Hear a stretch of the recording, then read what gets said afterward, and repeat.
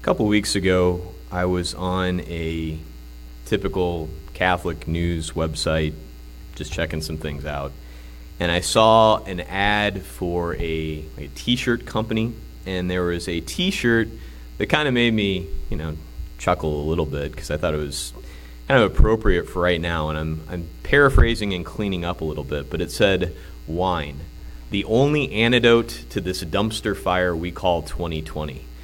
That was pretty funny. It's one of those things where, it's been a unique year, which is exemplified by the fact that we're outside right now. And yet, we all know it's like anything that is not the ultimate savior, the ultimate antidote will eventually let us down. Anybody can tell you that wine really is not the antidote. And I would say the second reading today really helps in the greatest of all ways, and more than just for 2020, but eternally in knowing what the true antidote, so to speak, is.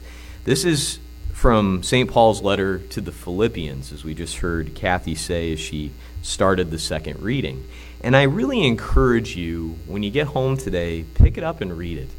It's an incredible letter. It's not very long. It's only 4 chapters.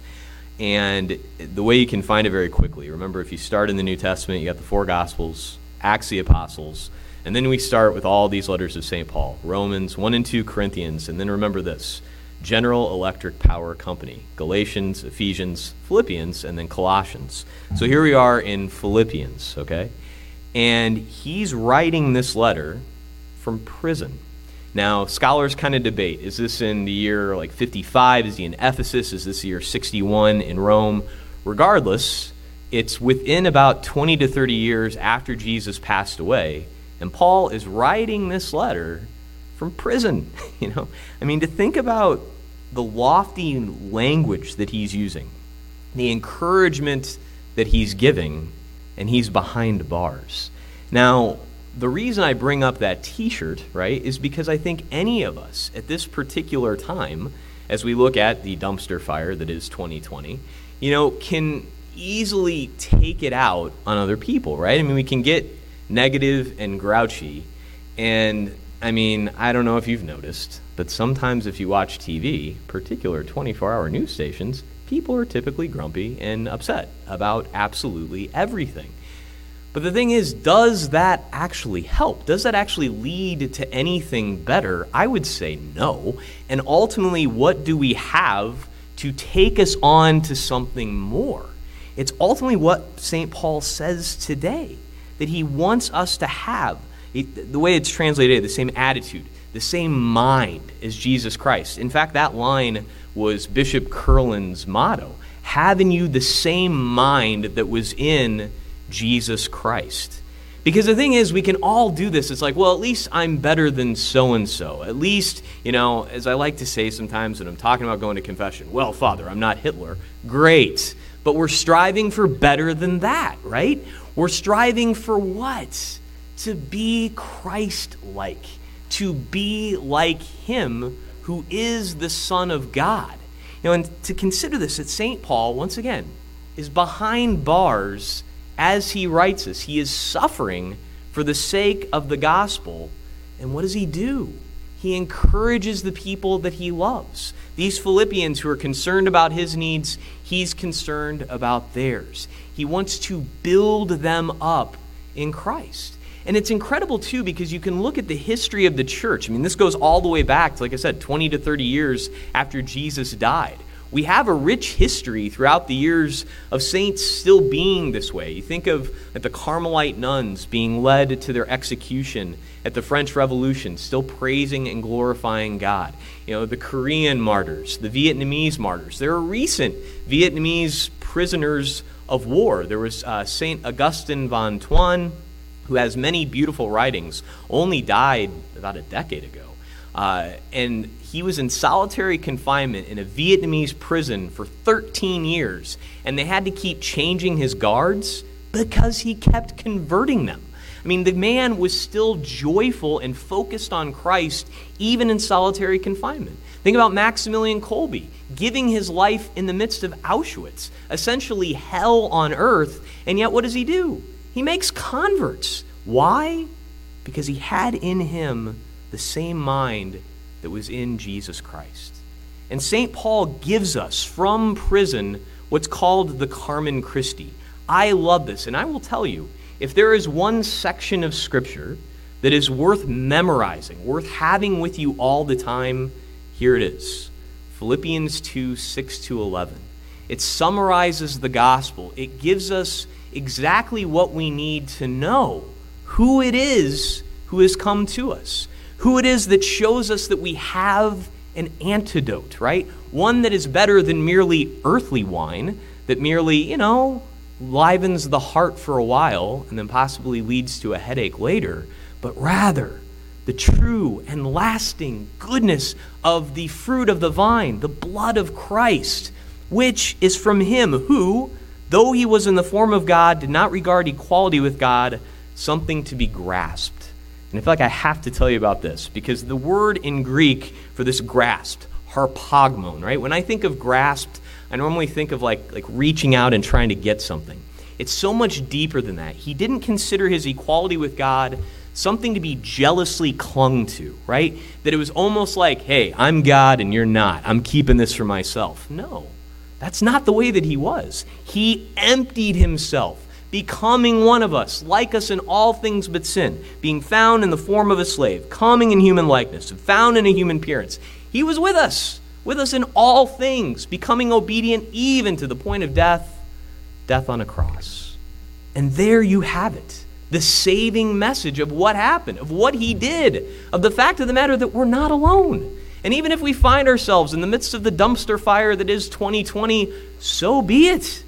He's in our midst. He loves us. And it doesn't even end at the cross. Because of this, God greatly exalted him and gave him the name that is above every other name, that at the name of Jesus every name should bend, of those in heaven, on earth, and under the earth, and every tongue confess that Jesus Christ is Lord. My brothers and sisters in Christ, that's what we need. We need to say that to ourselves each and every day, but not let it end there. We have to say it to one another, to those that are suffering, to those that are going through difficult times, to those that think that wine is the only antidote to the dumpster fire that is 2020, to know that there's something so much better. It's Jesus Christ who loves us.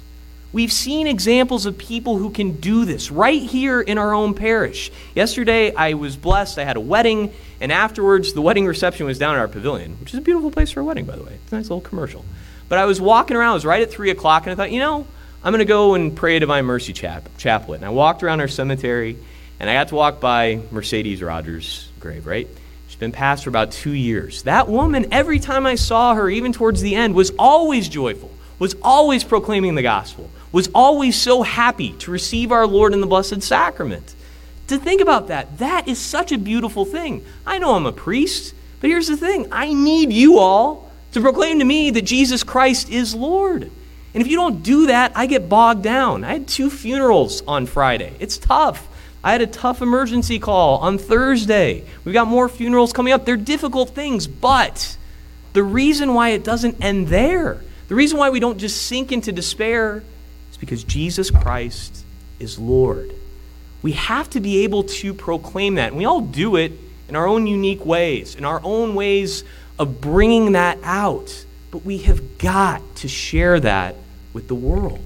We got to pray to our Lord to be like St. Paul, that even when we find ourselves in prison in one way or another, when we find ourselves overwhelmed with difficulties, to go back to what he's saying. Philippians 2, 6-11.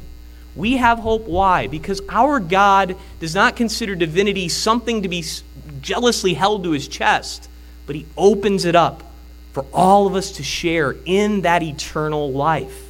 We've got it. We've got the treasure with us. What we've got to do is bring more people into that, to know him well. And this is the other beautiful thing. It's such a temptation to think, that's for other people. I'm not really good at that. I've said no to him too many times. Look at what he's saying in the gospel today. I will say I'm grateful that our sign this week is Jesus Christ is Lord. I want everybody to see that as they drive by. But I'll tell you, a close runner-up was tax collectors and prostitutes are entering the kingdom before you. That'd be a fun one to put down on the sign, you know? Be great for people to see that as they go by. But look, this is what he's saying. Tax collectors and prostitutes, they're out there. They're proclaiming the fact that Jesus Christ is risen from the dead. They know that his mercy is real, that it exists. The same is there for us. Don't worry if you feel like, gosh, I've done so many things in the past. That's why we have confession. That's why our sins can be forgiven. That's why that mercy is so strong. He shows us that we have hope, and we've got to pray for that ability to share it with other people. Yes, we've got this incredible gift with us. Make sure that, like St. Paul, regardless of what the circumstances are in your life, you know that there's something so much better than the mere remedy of wine. We rather have the true and lasting glory of the blood of Christ. We have the antidote for whatever time it may be, for whatever time of craziness we may find ourselves in, whatever election year we may be in the midst of, right? But there have been many election years. There have been many changes of power. There have been many things throughout the last 2,000 years. But what remains? Jesus Christ. And he is Lord. We have to cling to him, and we have to share his grace with everyone.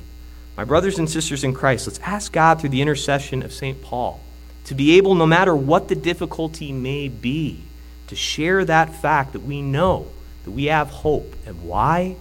Because Jesus Christ is Lord.